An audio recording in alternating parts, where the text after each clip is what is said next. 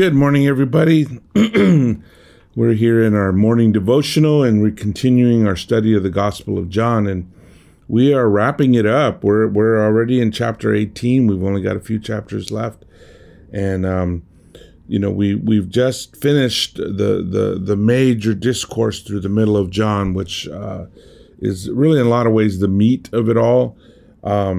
Then, of course, we come to the focal point of the cross, and that's that we're coming up to now. This chapter 18, which we're going to do today, is basically how do we get from one to the other. But there's a lot of important things here, too, as well. I think particularly with us and what Peter goes through, what John goes through, we have to keep in mind that they had been with Jesus for 3 years. And, if you've ever been on a road trip, you tend to get close to the people you go on the road trip with, right? There's something about just traveling together and seeing each other morning, noon, and night and being together. And imagine this was basically a 3-year road trip where they had been together for 3 years. They'd seen so much, they'd experienced so much. And, we don't know the age of the apostles, but they were probably younger. They were young. Some weren't married yet. Some were. And so they're younger guys, and they're being trained by Jesus, who, for them, was older, but he's only 30 years old. I mean, that's not very old. I tell you what, the older I get, the younger 30 seems really young to me now. So Jesus finishes his prayer, and chapter 17 was really all about the prayer and how he prayed for the unity, for the oneness, for the connection, that as the Father, the Son, and the Holy Spirit are one, so would God's people be one, and particularly one with him and one with Jesus. And that's, again, incredibly important. It has lots and lots of implications for life and how we live and how we treat each other in particular. But then chapter 18, everything changes. Okay, so we'll start there. Let's go ahead and start with a prayer. Father God, please bless our time to study your word. This is really the deepest parts of the gospel that we're studying. Help us, God, to get whatever we can, whatever we should, whatever we need to get out of our reading, Father. I know that each of us is in a different place as we listen. I pray that we'll hear you speak to us, God. Please bless our study. In Jesus' name we pray. Amen. Okay, so chapter 18, we jump right on it. It says, when he had finished praying, Jesus left with his disciples and crossed the Kidron Valley. On the other side, there was a garden, and he and his disciples went to it. And the Kidron Valley lies right below Jerusalem. Jerusalem is up on a hill. Kidron Valley's down below. The other side there's a garden. I've been through the Kidron Valley and I've been in the garden. It's an ancient garden. It's a grove of olive trees. They're old. Some of these trees are 2,000 years old. So literally the trees I saw are some of the trees that Jesus was standing in and walking by. But it's still there, still the same thing. So it says, now Judas, who betrayed him, knew the place because Jesus had often met there with his disciples. So the language indicates that this is a place where they commonly hung out. If you wanted to find Jesus, a good chance that he was at this garden in this location. So Judas came to the garden, guiding a detachment of soldiers with some officials from the chief priests and the Pharisees. They were carrying torches, lanterns, and weapons. So here comes Judas. The apostles are there. We know from the other Gospels, Jesus was praying. The apostles were falling asleep. The interesting thing, I've said many times how each of the Gospels is like a window from a different wall. So you get a different view of the exact same event. And clearly this one has a few unique things in that it's not so focused on what happens in the garden. It's much more focused on what happens with Pilate in that part of the trial. It kind of zips through the earlier part of the evening. But there's some important things here. So Jesus, knowing all that was going to happen, and went out and asked, "Who is it you want?" "Jesus of Nazareth," they replied. "I am he said. And Judas the traitor was standing there with him. When Jesus said, "I am he," they drew back and fell to the ground. There's something about Jesus that this periodically happens. He'll say something and people will fall down. I don't know what that is. I don't know, what is that? I don't know. Somehow he says, "I am he," and people fall down. It's like a Jedi trick or something. I love it because it's I don't know if it's the way he said it, that all of a sudden they're like, "Oh my gosh, this is the Messiah and we're the bad guys in this story," or what. But this happened periodically, or he'd walk through a crowd and nobody would notice, nobody would see him. I love that because they're like glimpses, just little glimpses. It's almost like a little tear in reality, and you get to see the other side where the heavenly realms are. You get to see an effect of the heavenly realms. There's a little ding and boom, everybody falls down. It's like, what happened? Well, we all suddenly got a glimpse of who he is, because he said, "I am he, ego eimi." He said it. I am. He said the "I am" again. They drew back and fell to the ground. Again, he asked them, "Who is it you want?" "Jesus of Nazareth," they said. And Jesus answered, "I told you that I am he. If you are looking for me, then let these men go." This happened so that the words he had spoken would be fulfilled. "I have not lost one of those you gave me." There are multiple times through the Gospel of John where John is tying events into prophecies. And that's actually really good for us. It's really helpful. Not only prophecies from the Old Testament, but even prophecies of things that Jesus said that were going to happen, like this one right here. Then Simon Peter, who had a sword, drew it and struck the high priest's servant, cutting off his right ear. The servant's name was Malchus. I love the fact that we even get the servant's name.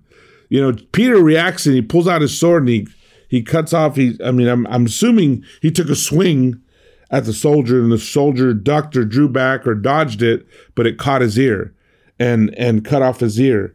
And there's lots of questions there. One, why is Peter carrying a sword? Why? I thought we were supposed to be nonviolent. Why is he carrying a sword? And what makes him think it's okay to suddenly attack a soldier? That's just almost in no situation is that okay. And I love the fact that there's one way a story is told when it's been handed down. There's another way a story is told when it's the person who was there. When it's the person who was there, they tend to throw in little details. Oh, it was a big couch, or oh, it was a really warm fire burning that night, or whatever. Details like, oh, his name was Malchus.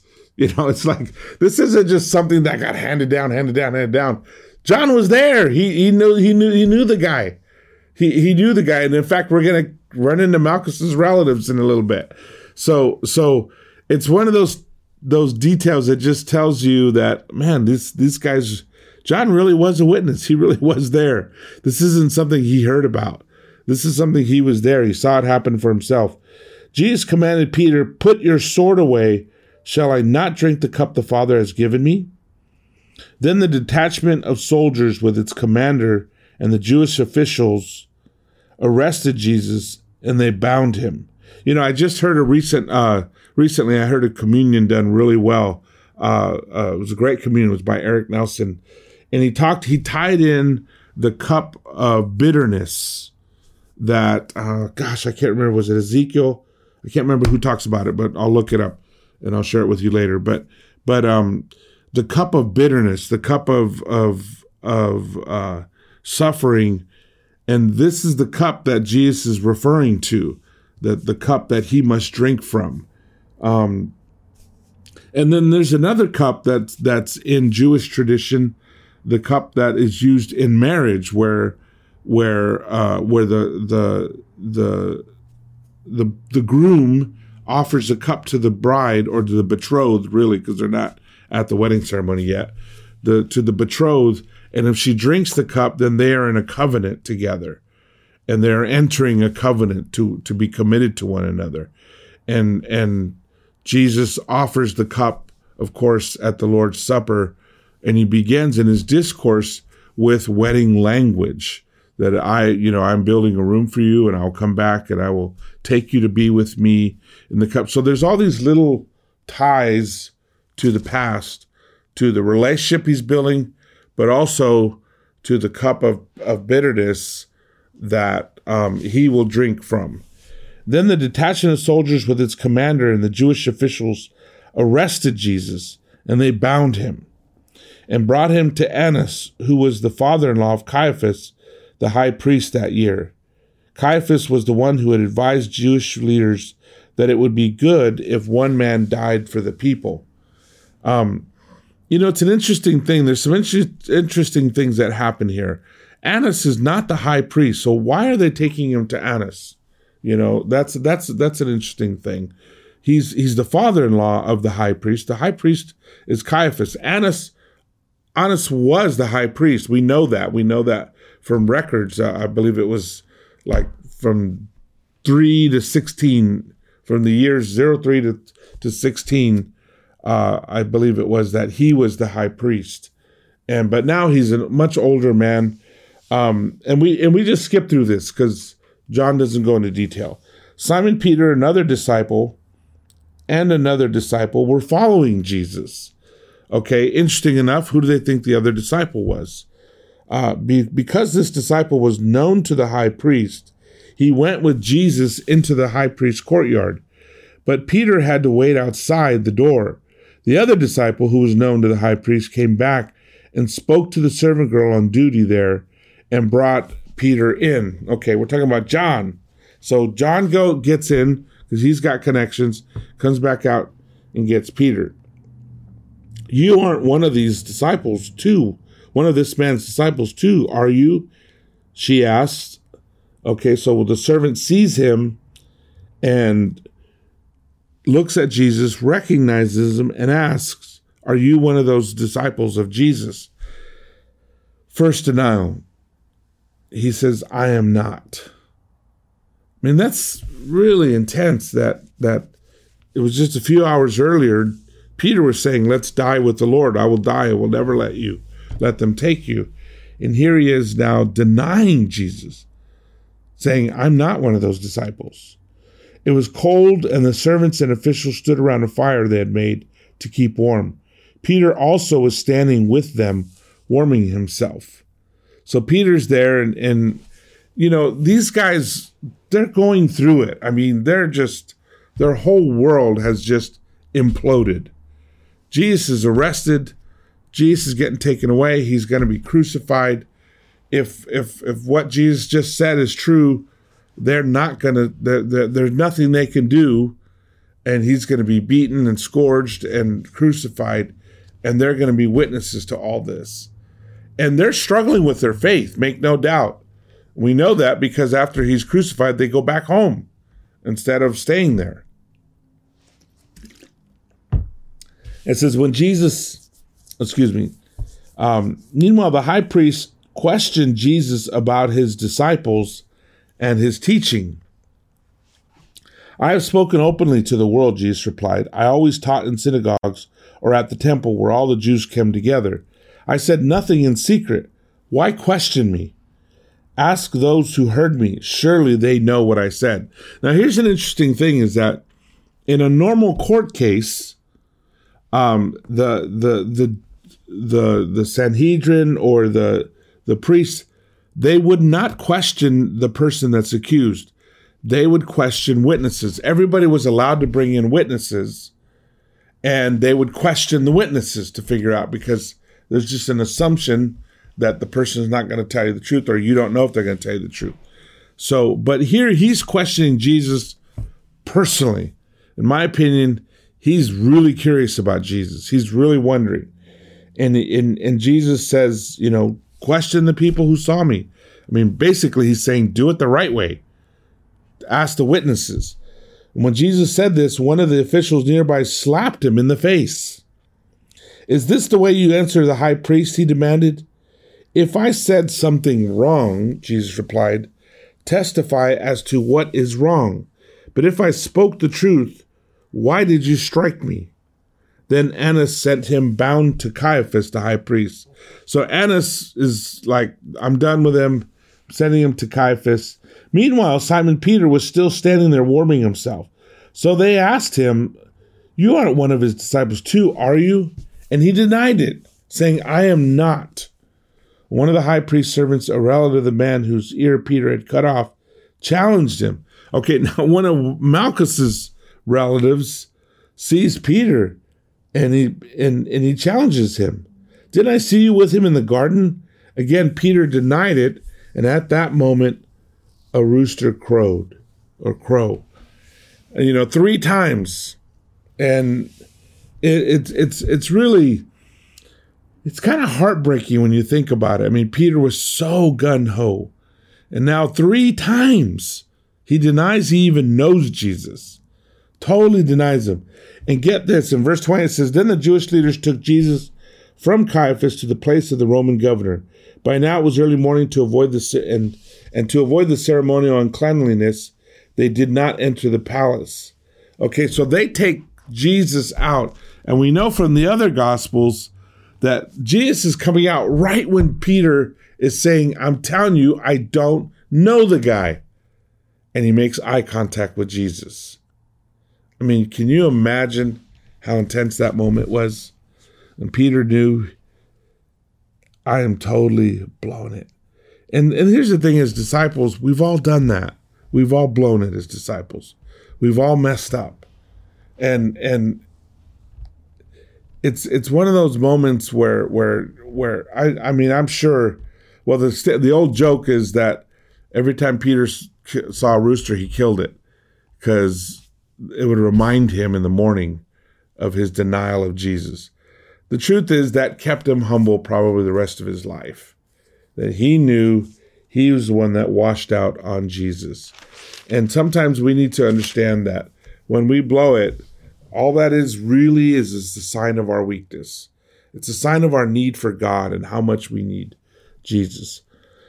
So we keep reading. Then the Jewish leaders took Jesus from Caiaphas to the palace of the Roman governor. By now it was early morning, and to avoid ceremonial uncleanliness, they did not enter the palace, because they wanted to be able to eat the Passover. So they don't go in because if a Jew goes into a Gentile's house, he's unclean and he can't eat a meal with the family. Well, the Passover meal was about to be served, so much less so they would want to be unclean. If I were not a criminal, they replied, we would not have handed him over to you. If he were not a criminal, they replied, we would not have handed him over to you. Pilate asked, take him yourselves and judge him by your own law. But we have no right to execute anyone, they objected. This took place to fulfill what Jesus had said about the kind of death he was going to die. Pilate then went back inside the palace, summoned Jesus, and asked him, are you the king of the Jews? Is that your own idea? Jesus asked. Or did others talk to you about me? Am I a Jew? Pilate asked. Your own people and chief priests handed you over to me. What is it you have done? My kingdom is not of this world, Jesus said. If it were, my servants would fight to prevent my arrest by the Jewish leaders. But now my kingdom is from another place. You are a king then, said Pilate. Jesus answered, you say that I am a king. In fact, the reason I was born and came into the world is to testify to the truth. Everyone on the side of truth listens to me. What is truth? retorted Pilate. With this, he went out again to the Jews gathered there and said, I find no basis for charge against him. But if it is your custom for me to release to you one of your prisoners at the time of Passover, do you want me to release the king of the Jews? They shouted back, no, not him. Give us Barabbas. Now, Barabbas had taken part in an uprising. So, basically their condemnation is fulfilled. They could have let Jesus off the hook. Pilate could have left Jesus off the hook. Didn't happen. And they end up actually choosing Barabbas over Jesus. He was a popular figure. Crazy that after all the years of being together, all the apostles took off and hid, and nobody was with him through any of this. But unfortunately, that's human nature, and these are the things that we do, and we have to watch out for and repent of, and continually repent, else we continue to make stupid mistakes like this. And so we'll end there. That's the end of chapter 18. And then next time we'll pick it up with chapter 19 and the cross. God bless you, and we'll see you at the next study. Thank you for joining us. I hope this has been educational and inspiring for you. If you'd like to know more, please join us by going to study.laicc.net, and we'll be happy to contact you and help you in any way we can.